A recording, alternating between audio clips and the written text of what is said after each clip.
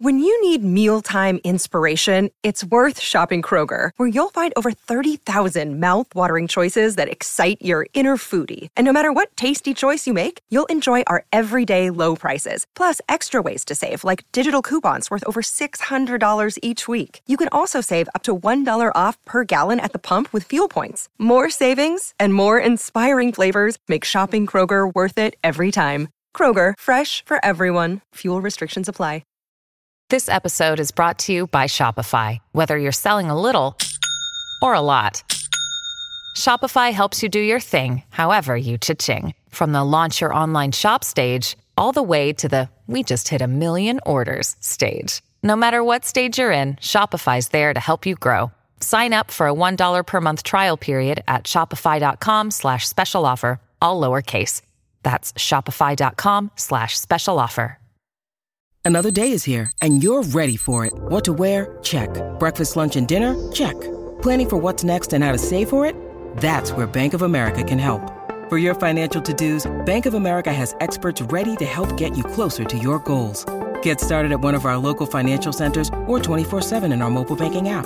Find a location near you at bankofamerica.com/talktous. What would you like the power to do? Mobile banking requires downloading the app and is only available for select devices. Message and data rates may apply. Bank of America N.A., member FDIC.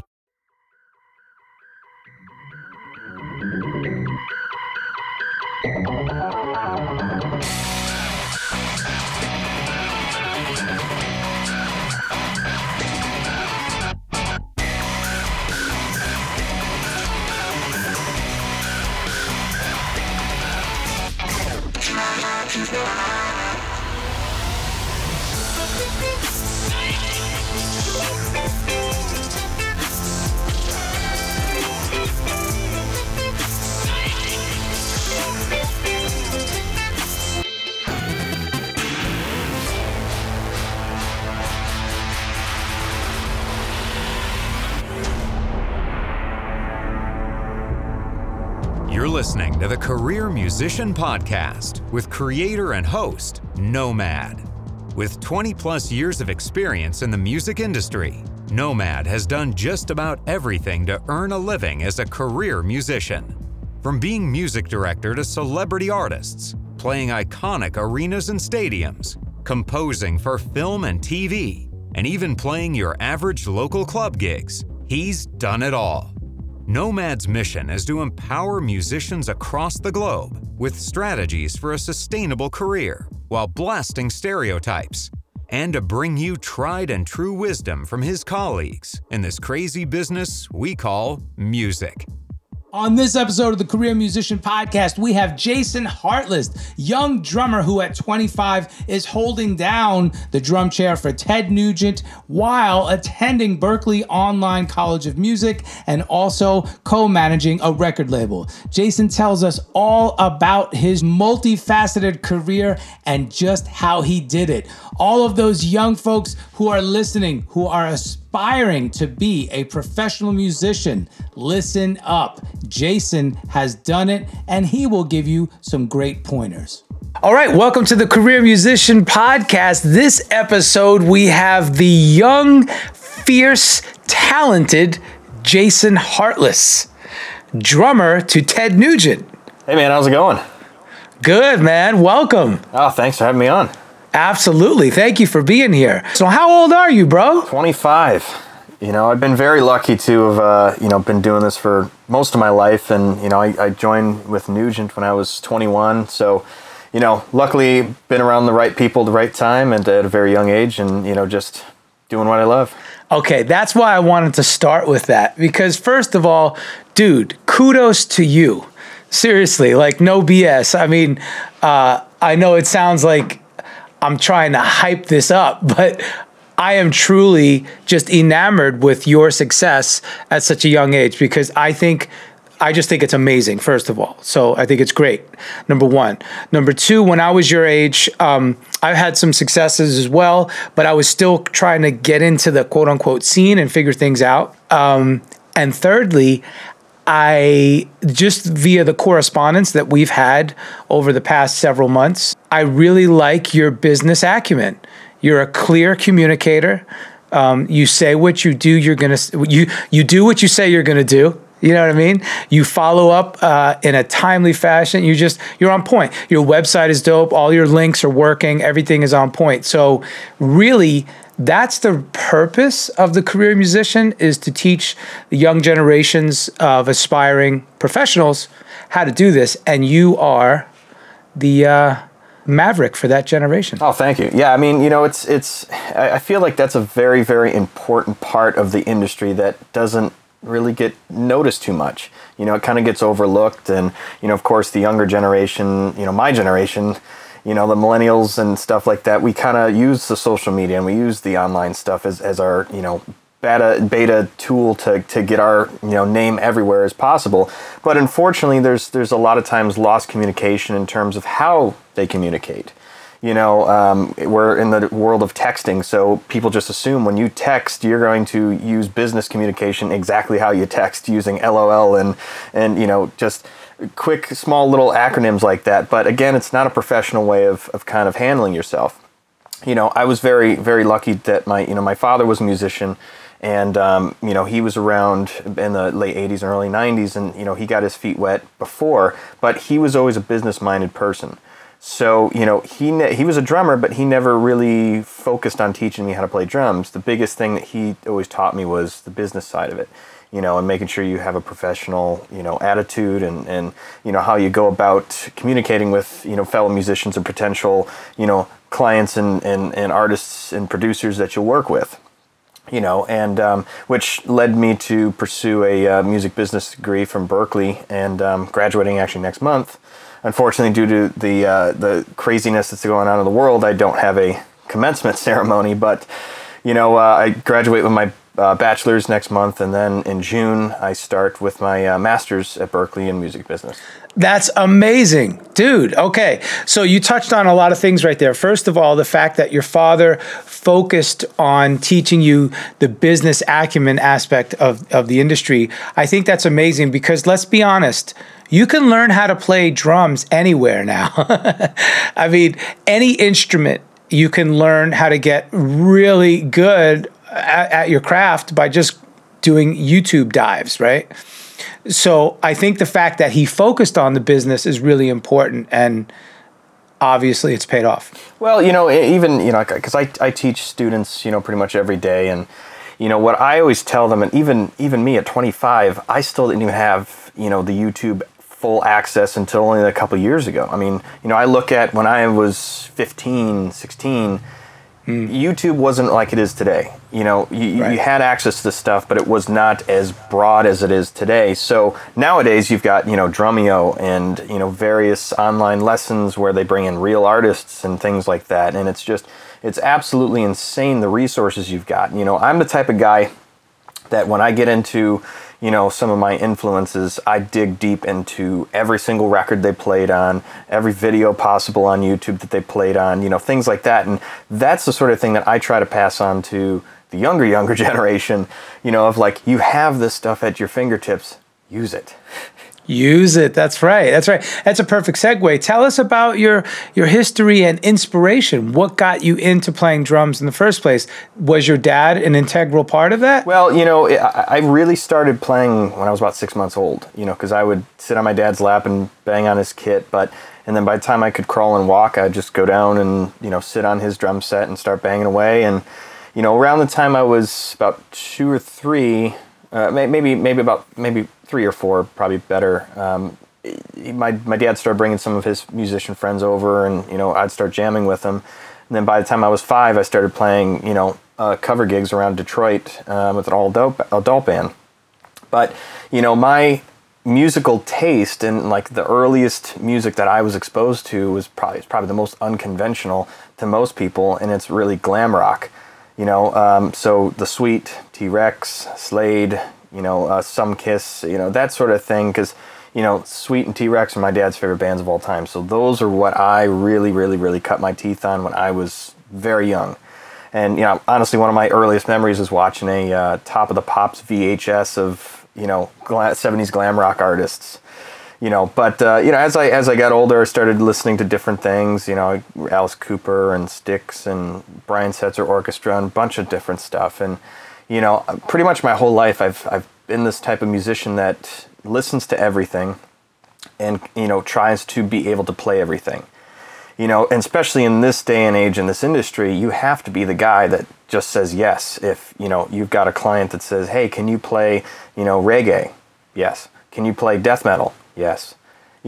Because that's how you're going to get gigs. That's how you're going to continue getting gigs, and that's how you're going to broaden your spectrum in terms of who you're playing with and what you're playing. And for me, as conventionally, I'm a studio musician, so that's what keeps my job so fresh and so new every single day. Exciting. That's right. I mean, I went from one of the craziest things I did is I was on tour with Joe Lynn Turner from Rainbow and Deep Purple. We did a quick little run, and I flew directly from St. Louis back home to Detroit, went straight from the airport to the studio to record a big band Christmas album with some of Bob Seger's horn section. So it's like you go from 80s hard rock and metal to big band Christmas.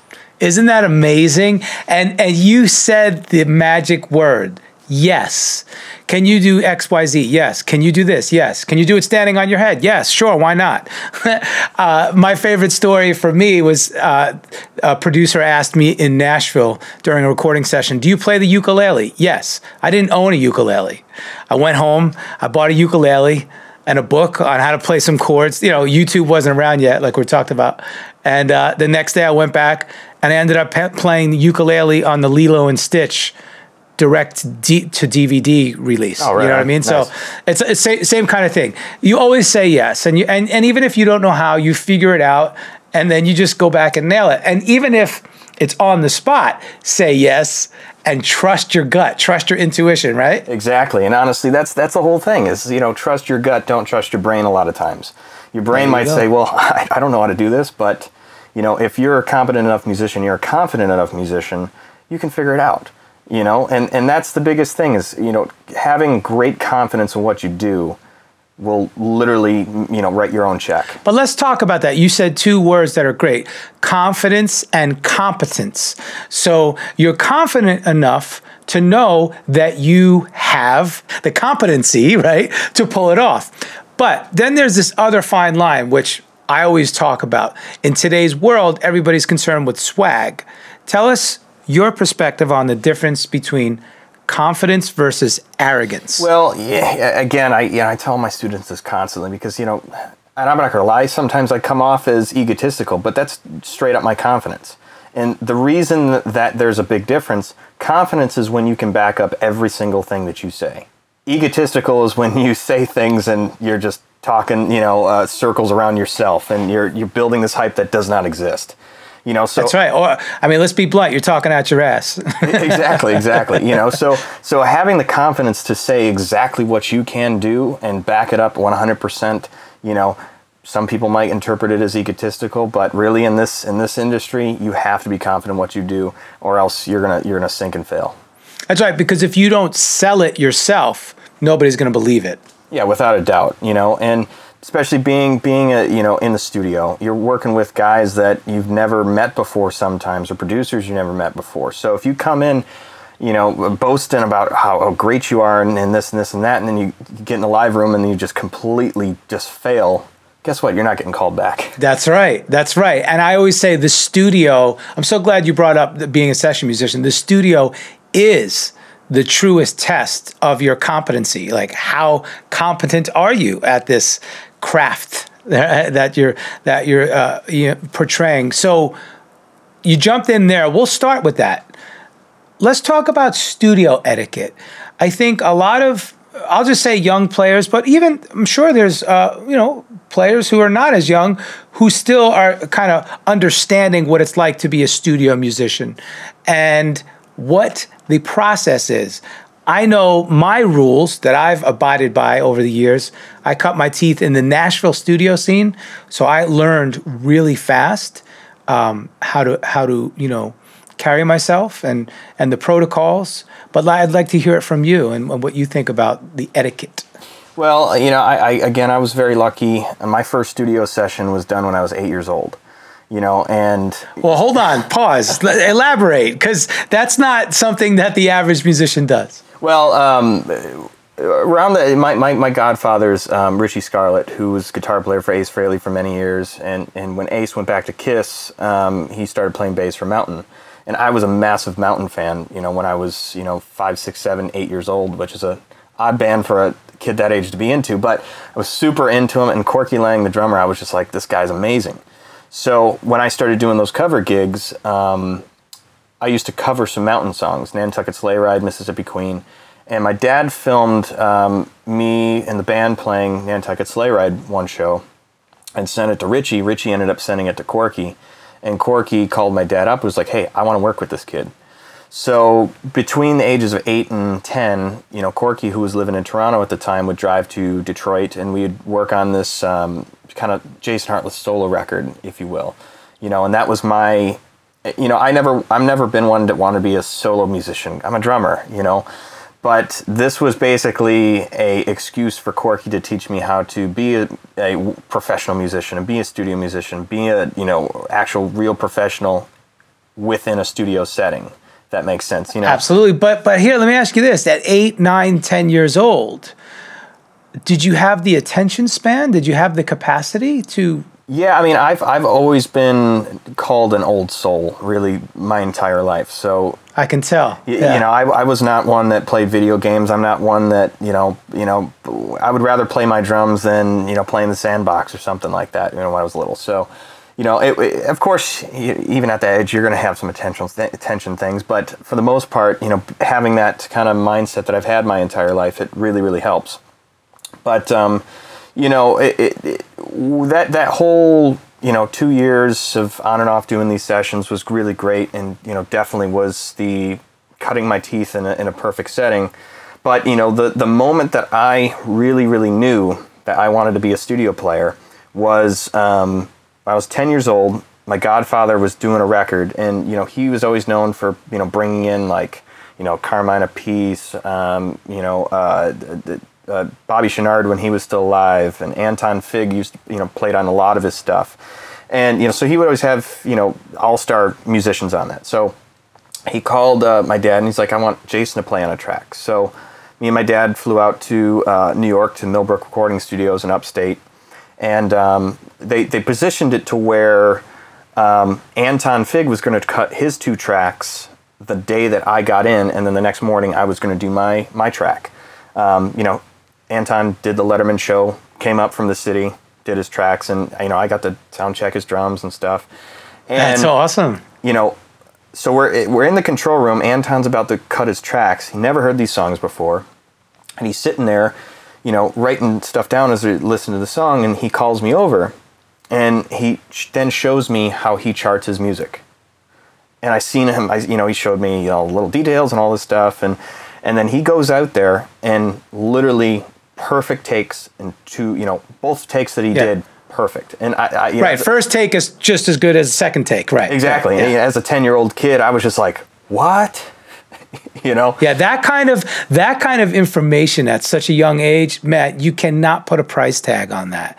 The fact that somebody like Anton, with all of his years of experience and skill set, showed you how to chart a song, and then did it right before your eyes. It's amazing. Yeah, it just absolutely blew my mind, and that was the moment. It's like, that's what I want to do. It's beautiful, man. Beautiful. How do you interact with the producer? First of all, I have 2 questions. How do you interact with the producer? Let's talk about that. Well, again, I'm the type of guy that when I'm in there, I'm listening to who's ever hired me to play on the track. If they want constructive criticism, of course I'll give them my opinion, but really at the end of the day, I want to make sure that the producer and the artist is happy. I love working with drummer producers because we of course speak the same language. Like I work out of Pearl Sound Studios up here in Detroit, legendary place, and the owner and producer Chuck Alkazian is a drummer. So like when we're tracking stuff, it's like mental kind of communication, and it's so crazy. Like we've done entire albums that we never even listened to in like an hour and a half. It's just doing crazy stuff like that. But working with other producers, I try to every session go in and try to get the vibe of what they want. if I came in, because honestly, I hate listening to tracks before a session. I'm the same way. Because you never know, unless a producer gives you a long list of notes, you never ever know what exactly they want. And a lot of times when I'm tracking to, a scratch acoustic guitar and a vocal, or sometimes just a acoustic guitar or something like that. So, you never know exactly what their overall pitcher's thinking is, so I try to communicate as much as possible on every single front, and even as deep as, what type of fill do you want here? Do you want a crazy fill? Do you want a super simple fill? Things like that, and making sure that what I'm playing, it fits the song perfectly. That's right. All right. Second part of this question: how do you interact with the other musicians on the session if you're tracking with a live band? It sucks because it doesn't happen as much anymore here, especially here in Detroit. Everywhere, honestly, even here in LA. Yeah. Yeah. I feel it's because I'm a guy that all of my favorite drummers are, studio drummers from the 70s and 80s. So these guys are at the peak of actually real studio players making a living. Luckily I stay very busy up here in Detroit, but a lot of the stuff that I do is, there's a scratch guitar and vocal already cut. I never see the artist sometimes. I never see the same musicians, but on the rare case that I do track with live musicians, it's so much better. And especially if you've played with those musicians before, because you've got this camaraderie that, just only exists in that situation. You're going to play something different when you're playing with a live musician versus just playing to a scratch track. And, I get it. We're in the days of small budgets on records and things like that. But, I wish more studios and more producers and more artists would bring in all of the session guys at the same time. Yeah, I definitely think it's a budgetary issue most often, as the industry has been turned on its head and then sideways and then shrunk and then expanded and reshrunk and I mean, right. The industry has been through so much, especially now, even with the pandemic. But I do think eventually we're going to get back to some more live interaction in the studio in the future. It seems like things are shifting that way. Wouldn't you kind of agree about that? Right. Yeah. I mean, I think, Nashville never really lost that. Right. There's of course certain cases where it's, does exist and doesn't exist. But, I think what really killed it was the capability of everybody recording at their house. And honestly, during this pandemic, everybody's doing the quarantine videos and stuff like that, which is cool. It's great. It's, a fun little thing to do, keep people, and musicians, playing and stuff like that. But, having your own home studio is good for demos. That's it. Unless you, I love it, man. Unless you have a real studio in your house, laptop recording stuff on your laptop with a cheap interface. Go to a studio. Yeah, there's no comparison, especially when you're talking about drums. So what I do here in my project studio, I farm out my live drums, right? So if I need some live drums, I send them to a buddy who has a live drum studio with all of the proper mics and the proper preamps and compressors, right? And that truly does make a difference when you're tracking live drums. Oftentimes, I think now, especially in modern pop music, it's in the box, as we call it. So all of the drums are coming from sound modules, plugins and whatnot. But what I love about you is that you are a die-hard real drummer. So, well, I do agree with that. Hello, Pantheon Podcast listeners. Christian Swain here to tell you more about my experience with Raycon earbuds. Our family now has 3 pairs of Raycon earbuds around the house, and my wife just grabbed a pair of the Headphone Pros to replace some headphones from a company that was double the price. And yes, she loves them. Now, if you haven't pulled the trigger on a pair of Raycons, or even if you have, but you're in the market for another pair because they're just that good, well, now is the time to check them out because they just launched their upgraded model of the best-selling everyday earbuds. With Raycon's upgraded everyday earbuds, now you also get active noise cancellation, ergonomic design, and multi-point connectivity that lets you pair with 2 devices at once. New quick charge function, 3 customizable sound styles, plus awareness mode. Available in a variety of vibrant new colors to complement any and all skin tones. I even have a pair of earbuds in a cool green color. I have tried just about every earbud known to humankind, and these Raycons are fantastic.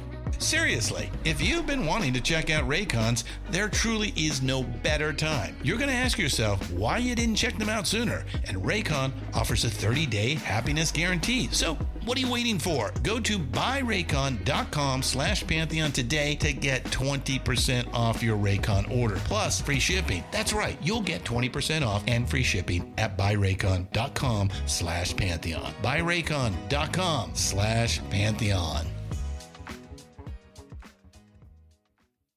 Thing is and I've had this conversation with a lot of colleagues that have been around for a very long time and recorded in $1 million studios and Right.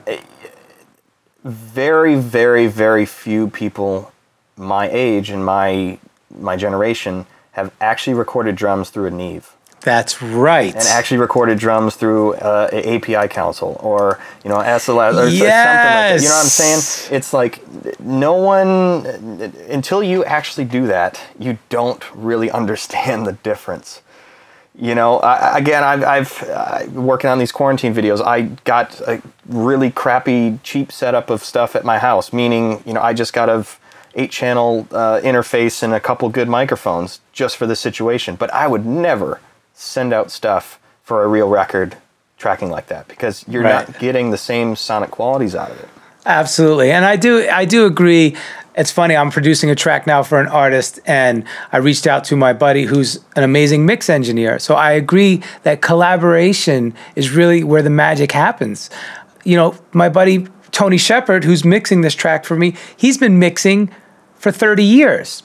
I've been playing guitar for 30 years and producing for 15. So we each have our little areas of expertise, and when you bring it together, that's when the true magic happens. Absolutely. I'm very lucky that, I have a studio like Pearl Sound, with a freaking 2,500 square foot live drum room. And, so that anytime I've got remote sessions, I literally just go over there and split whatever I'm making with, the producer. That's right. Because it's like having that at my doorstep versus just getting an okay sounding drum track at my house. Huge difference. And it makes, at the end of the day, it makes me sound and look a lot better too. Oh man, and it goes miles beyond what the alternative is. I mean, when you hear that song now and you hear those drums through those compressors and consoles, oh my goodness, it's so amazing. I love that. So you really do have a great handle on being a studio musician at such a young age. That is a wonderful thing. I know, I can tell that you don't take it for granted, that, you're aware of what that is. I do wish more young people had those opportunities. And like I said, I think that we're going to start to see more of that come around in the future. But it is difficult right now for the big studios to stay open. All right, shifting gears. You just said it yourself. You were on tour with, who were you on tour with? And you flew home to do a big band session and you went back? Well, I mean, that was with Joel Turner, but my main gig is with Ted Nugent. Right. But I love that, how you were out on tour with Joel Turner doing a one-off, as we call it, right? Yep. You fly home, you do a big band session. So now you're getting both ends of the spectrum. And I know a lot of career musicians listening to this podcast can identify with that. I know myself, I've done that so many times and I love it. It always makes you feel like, let's be honest, it makes you feel like a rock star when you do that. You're like, yeah, Right. I'm so in demand. I'm doing the tour and I'm doing the studio and I'm running back and forth to do both. And like you said, our heroes from back in the day, 70s, 80s, and 90s, they did that on a regular basis, Like I said, shifting gears, going to tour now. Let's talk about your touring essentials and the touring protocols for you. I think you said you started with Ted Nugent at 21? Yep. Is that right? Yep. So that was 4 years ago. Let's talk about that. Yeah, I mean, my first tour was when I was 12, and that's really when I started, doing a lot of, stuff regionally, and then it just kept blossoming. And then okay, so tell us, but again, slow down. I want to hear more about that. Again, this is not the average musician. The average musician doesn't go on tour at 12. So talk about that before you go on.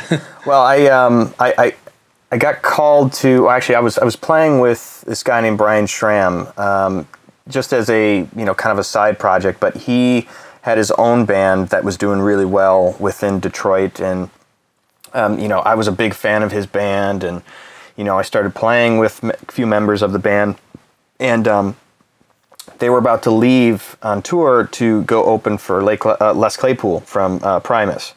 And huge. And I had a couple months previous gotten a call last minute. I was homesick and from school, and my mom got a call from my dad saying, "Can you drive Jason to Toronto? The Brian Schramm's drummer can't make it to this recording session, and they need him there." So I'm like, okay. So sick as a dog, get in the car, drive up to Toronto, do the session, and just didn't think none of it. But I was so excited because I loved this band that I was doing a track for. And again, went back home, went back to normal life, didn't think none of it. A couple months later, drummer couldn't make this show in Milwaukee, opening for Les Claypool. So I get the call day before, "Can you do it?" "Yep." Do the show, get asked to join the next day, and that was the band that I really started touring with, and we toured all across the U.S. But the biggest part of that was in 2009 we opened up for Motley Crue for 3 months on the Crewfest 2 tour. So that was my first amphitheater, major tour. And so you're 12 years old on the Motley Crue tour. I was 14 at that time. 14. And did you have somebody with you? And you go ahead. Yeah, my dad was brought in as tour manager. Again, having industry experience, it made more sense from bringing my dad on instead of hiring a tour manager and have one of my parents come with us. So, he was able to go with me, and it was great to see the country really for the first time at that point and play these massive amphitheaters. And it's actually today, because the label that owned all of this band's stuff I'm now managing partners in, and today we released 3 tracks of a session that this band did in Winnipeg, Canada with Dale Penner, who produced Nickelback. And this stuff was never released. And, during this quarantine, going through, our old archives and stuff, and I found this EP. I'm like, hell, we own this stuff. Let's put it out. But what's the band? Schramm was the name of it. But SHRAM? Yep.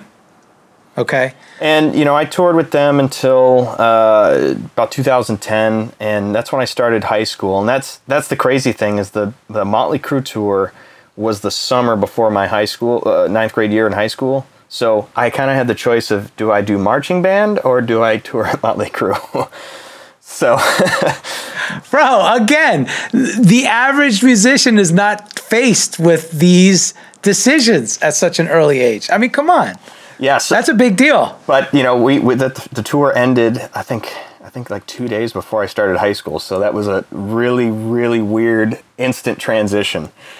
But, when I was in high school, I kind of took a break touring and really focused on, my studies, but also progressing as a player. Because before then, I had studied with various drummers, but I'd never had a weekly drum instructor. I was mainly self-taught for the most part. So at that point, I was kind of a quote-unquote rock drummer.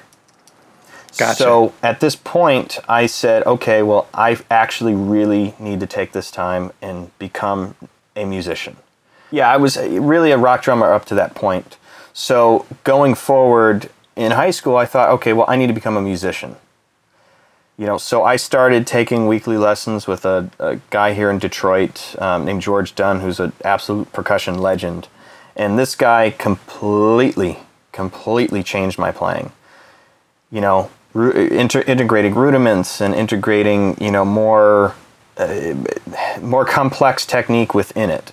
We rarely set out a drum set. We mainly talked about, rhythm exercises and, snare drum technique and things like that. And that absolutely took my playing to a whole different level. So by the time I graduated high school, I started touring with this band, Pistol Day Parade, that had a lot of success regionally, and the band was about to blow up. We got signed to a label, had some pretty big management behind us, and we had this song, Rockstar's Girlfriend, that did really, really, really well. What's it called? Rock what? Rockstar's Girlfriend. Okay. And but it was on the radio. It's funny because that song had been like on gold rotation in Detroit rock stations for years before it was officially released.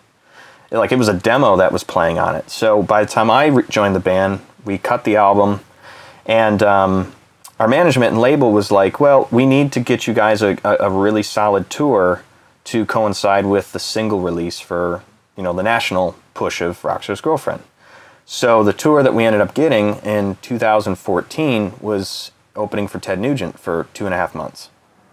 So that was really my introduction into that whole camp.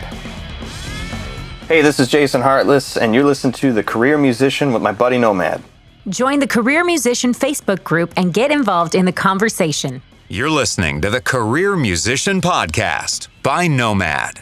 Nomad is the career musician. In this podcast, we highlight interviews with other industry professionals, providing insight and practical wisdom for the next generation of aspiring career musicians. Hey, it's Kaylee Cuoco for Priceline. Ready to go to your happy place for a happy price? Well, why didn't you say so? Just download the Priceline app right now and save up to 60% on hotels. So whether it's Cousin Kevin's Kazoo Concert in Kansas City, go Kevin, or Becky's Bachelorette Bash in Bermuda, you never have to miss a trip ever again. So download the Priceline app today. Your savings are waiting. Go to your happy place for a happy price. Go to your happy price, Priceline. It's such a shame because the single was climbing so fast. Every week it was just climbing. And at the end of the tour, it was number 19 on the charts. And our radio promoter straight up told us, like, you guys get another big major tour and this song will be number 1. And, wow. And we ended up booking a co-headlining with Buck Cherry. And it never happened because multiple members of the band decided they hated touring. Oh, that's terrible. So, it's straight up, the plot line of That Thing You Do, the movie, Right. So, unfortunately that exploded, and, but fortunate for me, I stayed in contact with the, management and various people in the Nugent camp. And, after that tour, Ted decided to change up his lineup a little bit. And, I was sending some emails to some people in the industry, just like, hey, I'm available, next summer for some touring. Let me know if you hear anything. One of them was Ted's manager I emailed, not knowing that, Ted had changed some musicians in the band. And he responded like, can you do a Nugent set? Like, yeah, absolutely. So I got a call from Ted like 2 days later, and we talked about Detroit music. We talked about what he wants in a drummer and all this stuff. And I flew down to Waco, Texas, and jammed with Ted and our bass player, Greg Smith. And, here I am in my 5th year of playing with Ted. Wow. That truly is like the best success story in music as a career musician. I mean, literally, bro, we could stop the podcast there and be like, bam, done. Okay, everybody. Now go study. Right. Listen to what Jason said and do the same thing. All right, let's unpack this because I'm taking notes here. And you said some fantastic things. Once again, I am enamored with your business acumen, with your ability to conduct yourself on a professional level in so many different areas of your career and life. Number one, kudos to your parents because they did a great job. So tell them that I said so, please. I'm a father as well. My daughter's 12, so it truly is a beautiful thing to see your children excel. But let's unpack this whole story. Starting with high school, first of all, I love the fact that you self-identified as a rock drummer. You had such a self-awareness, and you said, you know what? This is great. I'm a rock drummer, and I love that. That's fantastic. But I want to dig deeper. Now, I did the same thing when I was probably 14. I had that same epiphany. This is cool. I could play all kinds of cool rock stuff. Eddie Van Halen was my hero, So this is great. But then now I want to dig deeper. So then I started seeking lessons with teachers who I knew around me were more, experienced and had all these things to teach me. Got into classical music, got into jazz, got into fusion, just like you, and talking about the rudiments and the theory. That is so important. I think there's two schools of thought. Nowadays, I see on YouTube all the time, there's the teachers that are just theory. And then there's the teachers that are just feel it, just intuition. And it almost seems like a bipolar, separation. It's like, no, guys, let's try to find the balance in the middle. It sounds like that's what you did. Absolutely, 100%, and it's kind of funny. What gave me my epiphany was I did not make 9th grade jazz band. Ooh, do tell. Let's hear it. Because I could not read music. And it really shocked me because I was like, I just got off the road opening for Motley Crue, but I can't make freshman high school jazz band. Okay, let's talk about some real shit, people. That's some real rock star stuff. You say, okay, look, yeah, I'm a rock star, dude. What do you mean? I just got off tour with Motley Crue for 2.5 months. What? And then you're like, okay, so this is fantastic. Well, please continue. Sorry. Well, it's like I always have been a guy that's learned by ear. So when I had that epiphany, I knew that I had to focus on reading music. I had to focus on the technique and that sort of thing. And I found that it was so much easier to learn how to read and understand the theory behind it because I could physically do it. I already can physically play all this stuff. So now it's just literally looking at a paper and lining up, okay, well, X, Y, and Z is this. So it made it so much easier to do that. But, for me as a teacher, I teach that hybrid because you have to, especially as a drummer. I get it, if you're playing guitar or something like that, you got to learn your scales and your chords and all that stuff. But when you're playing drums, you need to learn your inner groove because groove you can't teach. You got to find that yourself. So I always tell my students, just play. And then we introduce some theory here and there, but play. Play as much as you can because the more you play, the more you're going to learn your ins and outs of what you need to work on. You're going to learn your limitations, and you're also going to just slowly progress overall. That's right. I love that. And it is a hybrid. I do believe it's the two things combined. You're studying now. You're more immersed. Failing that 9th grade jazz entry exam, what did that do? In 10th grade, did you apply again and did you get it? What happened from there? Oh, yeah. 10th, 11th, and 12th grade, I, was in jazz band and ended up, getting in the symphonic orchestras. And at that point, I started putting myself in every single ensemble. I was in jazz band. I was in a symphony band. I was in marching band. I was in drumline, percussion ensemble, concert band. I sometimes played drums for the show choir. Any opportunity that I had, I tried to make sure I did. And not just in a musical standpoint, but I've always been someone that's been into audio engineering.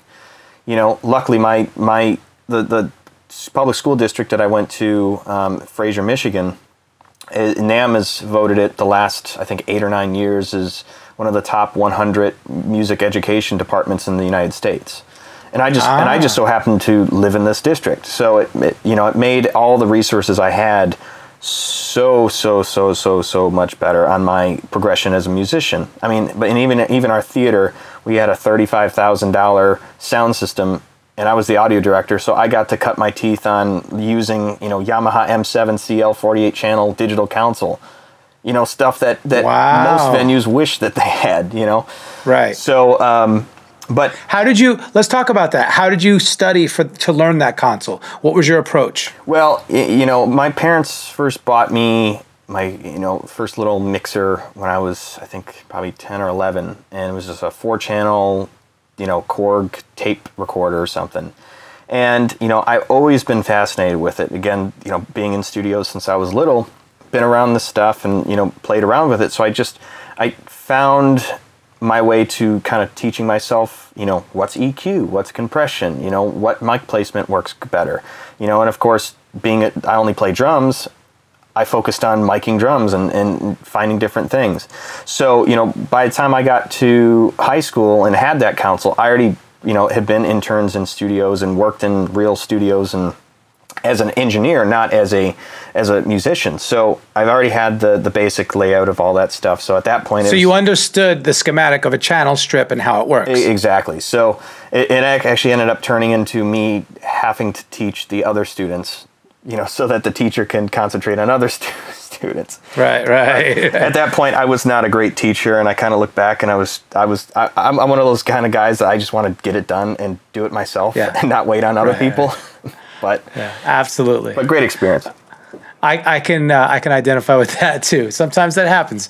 But here's one thing I want to just touch real quick.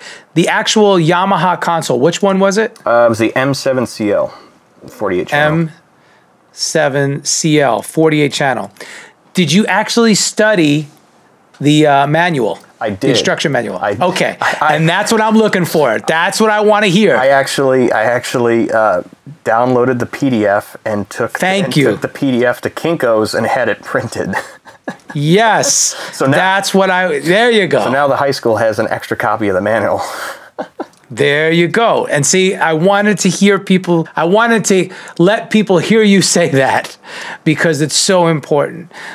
Again, there's that hybrid balance. You can go from lean on intuition. Oh, I understand what EQ does. I understand what compression does. I understand the layout of a channel strip and signal input.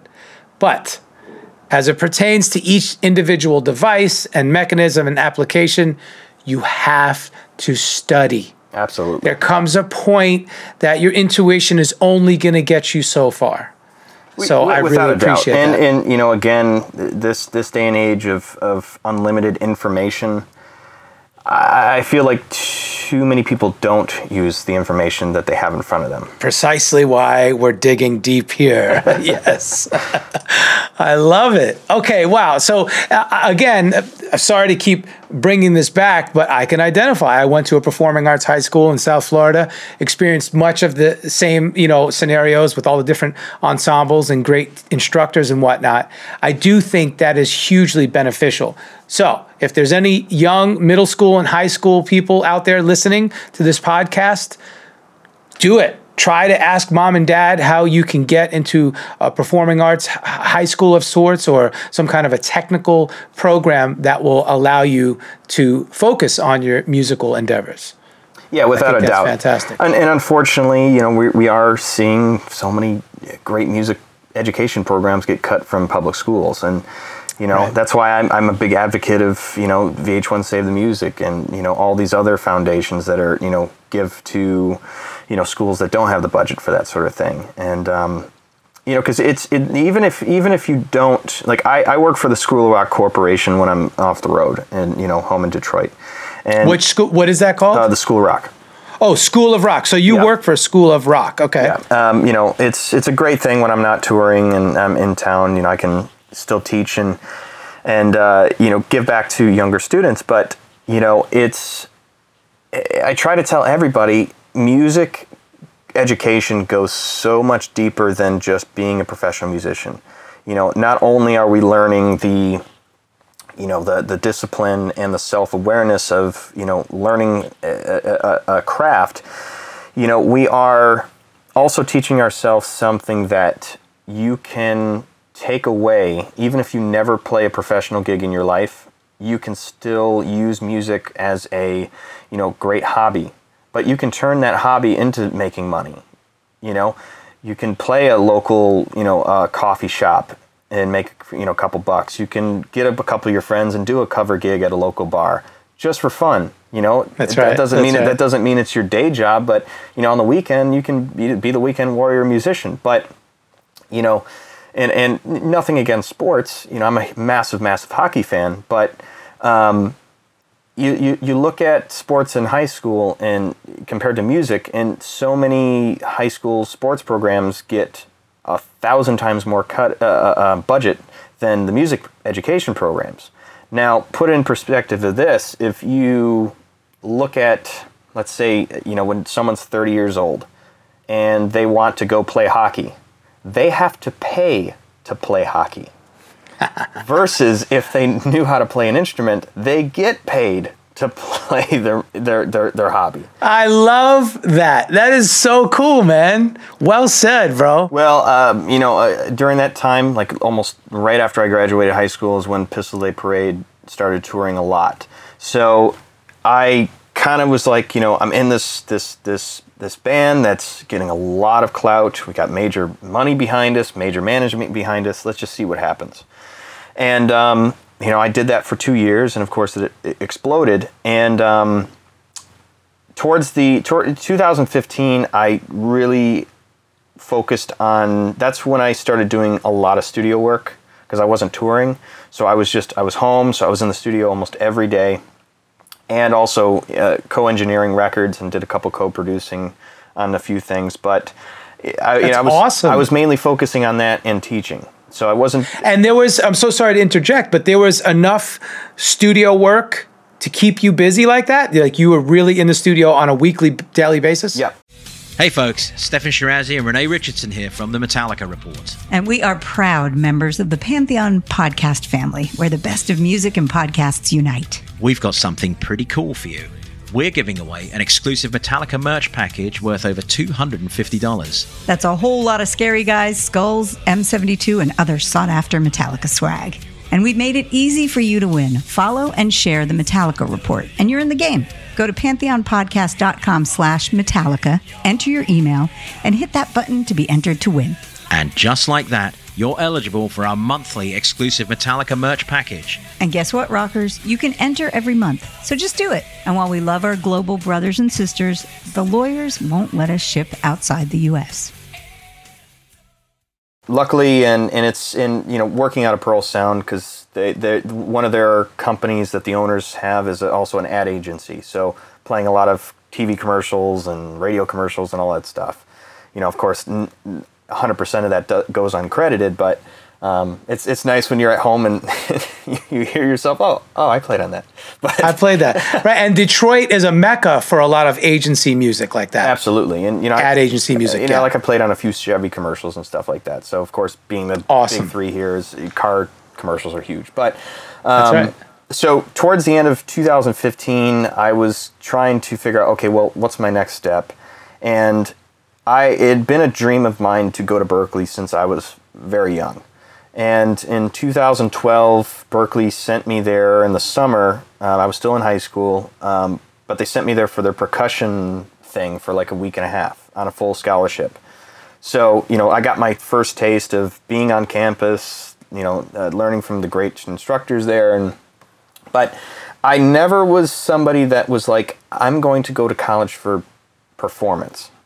No offense to anybody that went to college, for music performance, but personally, I don't find it the best thing for me. So it was to where, okay, well, do I go for music production, which I've had a love for many years, or do I go to music business, which is something that could sustain myself? Because my overall thought process behind going to college was, what am I going to do with my degree if, I stop getting calls to go on the road or sessions, or God forbid I break my hand and I can't play anymore? So trying to figure out not a fallback, but something else that I could utilize within my career while I'm, doing my career, but then also can use it post-career. That's right. So that's great insight. Once again, great insight at such a young age. Well, I had this kind of decision. Well, do I go with, do I move to Boston for 4 years, or do I do the Berklee Online approach? And I decided Berklee Online, and I'm going for music business. Thank God that I chose that, because about 3 weeks later, I get the call for Ted Nugent. Okay, so again, great foresight. You prepared yourself. So tell us about that. So now you're studying online while on tour with Ted? Yeah, and that's another thing I chose of just going straight, not taking any semesters off like some people do in the summer or whatever. So when I'm on the road, I'm in college. And, luckily with Nugent, we have a lot of luxuries in terms of, we've got a big bus, but also me and the bass player get our own hotel rooms during the day. So I get a lot of privacy, so I'm able to really sit down and study and not have too much distractions going on. But, it's tough work, because, when you're on the road, it's grueling. Even we have a lot of luxuries and, we have production assistants and things like that can handle stuff for us, but it doesn't matter. It's still very grueling and tiring. You're playing 2.5 hour sets every night. By the time you get to bed, it's 3 o'clock. You wake up in the next city at 9 a.m., get thrown in a vehicle, taken to a hotel. So it still is a grueling process, but, it's a very rewarding thing, of course, that, I'm getting my degree. And, luckily, after my first year, I got contacted to become a managing partner of Prudential Music Group, which was a label that I had worked with as a musician in the past, but the label had gone defunct because they had a falling out with past, managers of the label. So we have Sony distribution, so it's like all these releases are just sitting there and no one's doing anything with it. They're like, do you want to just take this label and see what you can do with it? So since taking that, and it started off just as Prudential Records. Now we've turned into Prudential Music Group with Prudential Records, Prudential Publishing, and Rouge Records, which is a vinyl reissue label. So having this capability to basically, when I'm in school, utilize my real work situations as my homework makes it so much better, because I'm the type of guy that I hate doing hypothetical situations. If I'm doing something, I want it to be real. Absolutely. It makes perfect sense. Once again, best of both worlds, beautiful insight, foresight. You're a managing partner at Prudential. How much of a daily workload does that entail? Well, it really depends on how many releases we're doing. We've got there's 4 partners. 2 are financial guys. The other one is actually my father that came in a little bit, probably the last couple of years, and myself. But we have accounting and other people that take care of some of that stuff. But I mainly oversee all of the projects and make sure that everything's doing well, and it's not as time consuming as it is, because we're not a major label. We are a small conglomerate that just does vinyl reissues for the most part, and the most time consuming of that whole thing is just the project management. Once the album's out, it's kind of just it does its thing at that point. Do you have a marketing division? No, we do everything in house. Because luckily with the Sony distribution, they handle all of the smart. They handle all the supply chain stuff. They handle all the big box stores and the mom and pop stores and Amazon, all that stuff. So only thing we do in house for marketing wise is just social media stuff. Is that something that you do personally? Yeah, myself, and we also have a social media guy. But it's again, that social media stuff is mainly geared for our storefront on our website. So we're getting a lot of sales through our storefront, but a majority of our sales comes through the big box retailers and the mom and pop record shops. But luckily we again are in the age of social media, so if you do it right, it doesn't cost as much than having to really spend almost your whole budget on marketing. And also having the artists that are sustaining versus artists that you have to really push. We've got some stuff coming down the line before this pandemic happened, but stuff coming at the end of the year, it's going to be stuff that is going to be super easy for us to market. These are more like legacy acts, right? Absolutely. Yeah. And we do a lot of stuff at Record Store Day, and that's really our big breadwinner because it's free marketing. It doesn't cost us anything, and all of our stuff instantly sells. Where is that now? The annual Record Store Day. It happens in April, and then the Black Friday in November. But wow, I wasn't even hip there was such a thing. That's awesome. Yeah, it's unbelievable. I mean, and all the major labels and all the indie labels, are involved in this thing, and it's not too many big box retailers are involved, but it's all the mom and pop record shops around the United States, Canada, and over in United Kingdom. But it's like we've got a release coming up that actually was announced yesterday. And Chad Smith, drummer from Red Hot Chili Peppers, we had recently acquired the rights to the band that he was in Detroit before he joined the Chili Peppers. And that band was very, very, very popular in Detroit, but never got the national recognition. And honestly, I've been a fan of this album for years. And when we started the vinyl reissue, this was kind of like on my bucket list of albums I wanted to get. So for us now to get it, and yesterday, Sabian Cymbals did a Detroit drummers chat with myself, Chad Smith, and Greg Bissonette from Ringo Starr. And it was a great way to actually officially announce this release. Wait, so hold on a minute. So it was you, Chad Smith, and Greg Bissonette, Greg Bissonette, of course, played with everybody. And we're all Detroit guys, so it was a cool kind of Detroit drummer conversation on Facebook Live that Sabian Cymbals did. Wow. Amazing. Okay, so hold on. I'm unpacking everything here. You're going so fast, but this is great. All right. So the Chad Smith band, of course, Chad Smith from the Chili Peppers. What was the name of his Detroit band? Toby Red. Toby Red. And Prudential Music Group now has the rights to release that. Yeah. And when can we expect to see that available? Well, depending on how this whole pandemic plays out, but we're still shooting for fall of this year. But okay, what's crazy is this, to me personally, this record is one of the best records of the 80s that never got the recognition it deserved.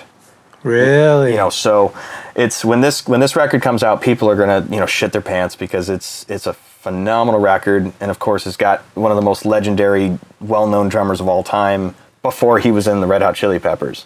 That's awesome. Fantastic.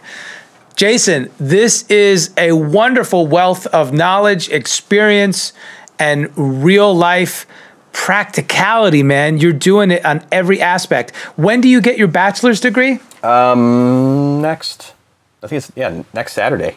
Ha! What's that date? May? Oh, no, actually, no, I'm sorry. It's two Saturdays, May 11th, or no, May 9th. I was supposed to fly out to Boston to walk across the stage, but unfortunately, due to this stuff, kind of had to get canceled. But we've got a great plan B because as of right now, Nugent is still going to be touring this summer, starting mid-July, and the plan is to have Ted give me my diploma on stage at our local Detroit hometown show in front of 20,000 people. So that's dude. That's amazing. Oh, that is so cool. Okay. So much good stuff. And then you're going back for your master's? Is that what you said? Yep. Yeah, I mean, well, it's funny. I graduate in 2 weeks, but I'm still in this semester until the end of June. And right. The next week I start my master's. So I'm going straight into it. And the master's will continue the business studies? Yep. Music business and master's. And, it'll take me probably 2 years or so. 2 years. That's fantastic, man. Fantastic. Hey, for those listeners who are curious, who might be thinking about doing some online schooling themselves, was it more affordable online, or is it basically the same as going, obviously minus the living expenses if you go? Yeah, well, I mean, it's Berkeley. Berkeley is super crazy expensive as it is, but, even the online stuff, it's honestly comparable to most Ivy League university price-wise, but it still is. Okay. It still saves a lot in terms of your time, living expenses, all that stuff. That's wonderful. Thank you for sharing that with us. Man, so much material. We're going to let you go here real quick. I have a few more things. Words of wisdom to people your age and younger that are really aspiring to do the same exact thing that you're doing. You know, there's so much that it's hard to pinpoint one, but you know, I guess the biggest thing I always try to advocate is be the guy that can just do it all. You know, be the guy that can play any style of music, be the guy that can do whatever gig possible, you know, because that's how you're going to stay working, and that's how you're going to, you know, continue, you know, when one gig ends, you can step right into the next one. That's right. That's right. That's wonderful. Okay. Now for the fun part. Do you mind if we do a quick rapid fire little session? Yeah. Questions just for fun. Absolutely. All right. Drum roll, please. How apropos, right? Okay. Favorite food? Probably steak. Nice. Favorite libation? What? Favorite drink? Oh. Libation is a fancy way of saying drink, right? Adult or kid friendly, it doesn't matter. You know, I'm a big pop guy, so you know, I love A&W root beer. Nice, that's old school. I like it. I already know your favorite sport, hockey. So, who is your favorite hockey team aside from the Red Wings? Toronto Maple Leafs. Oh wow, yep. Easy. Okay. Yeah, my in ears. One ear is a Red Wings logo. The other ear is the Toronto Maple Leafs. That's awesome. Do you play hockey yourself? No, I would love to, but I don't want to risk breaking anything. But you know, luckily over the years I've become close friends with a couple Detroit Red Wings, and you know, it's funny because they've always tried to be a musician. And I've always, you know, loved to play hockey. So we've got a kind of, you know, comparison of our lifestyles. That's so awesome.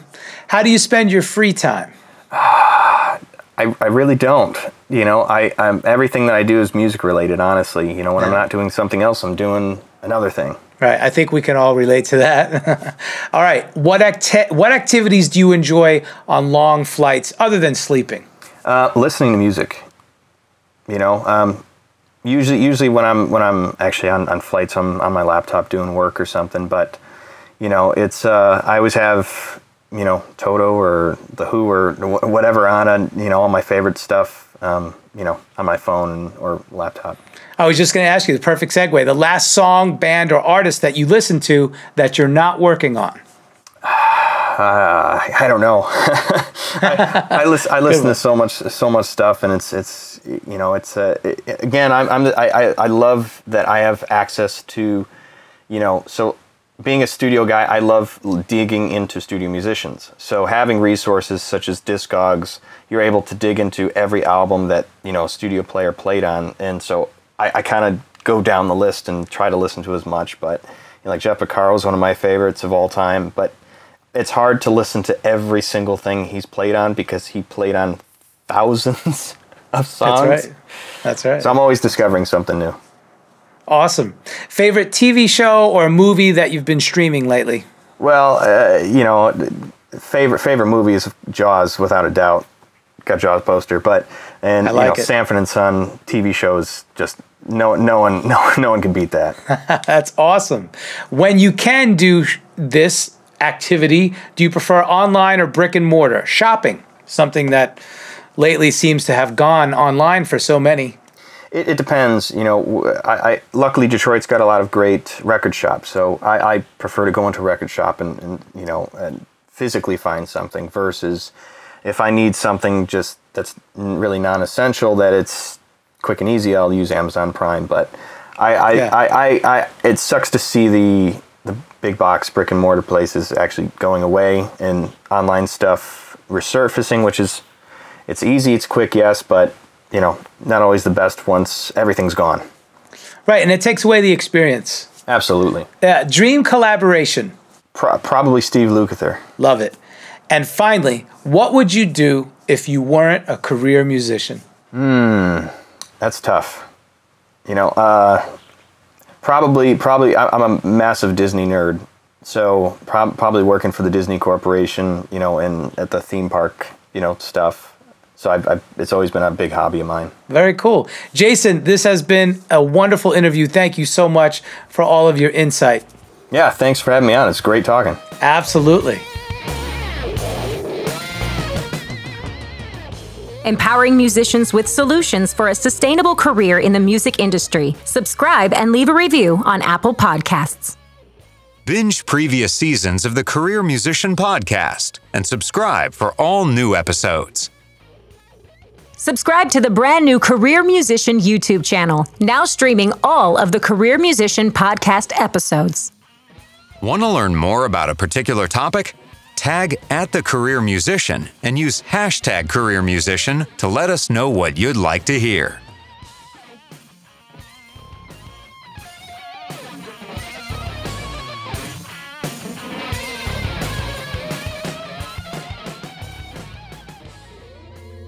I'm just a nomad, nowhere man, writing the songs in this one-man band. A nomad, yeah, I'm a nomad,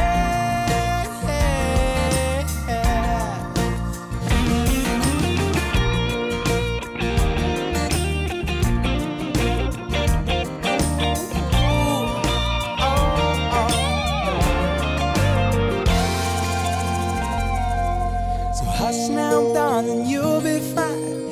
I'll be back this way sometime. Until then, baby, don't you cry. Hey, this is Nomad, host and creator of the Career Musician Podcast, and I am thoroughly stoked to be an official member of the Pantheon Podcast Network.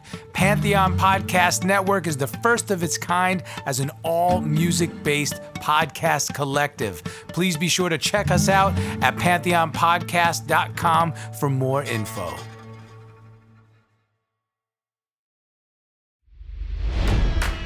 It's NFL draft season, and that means it's time to start thinking about fantasy football.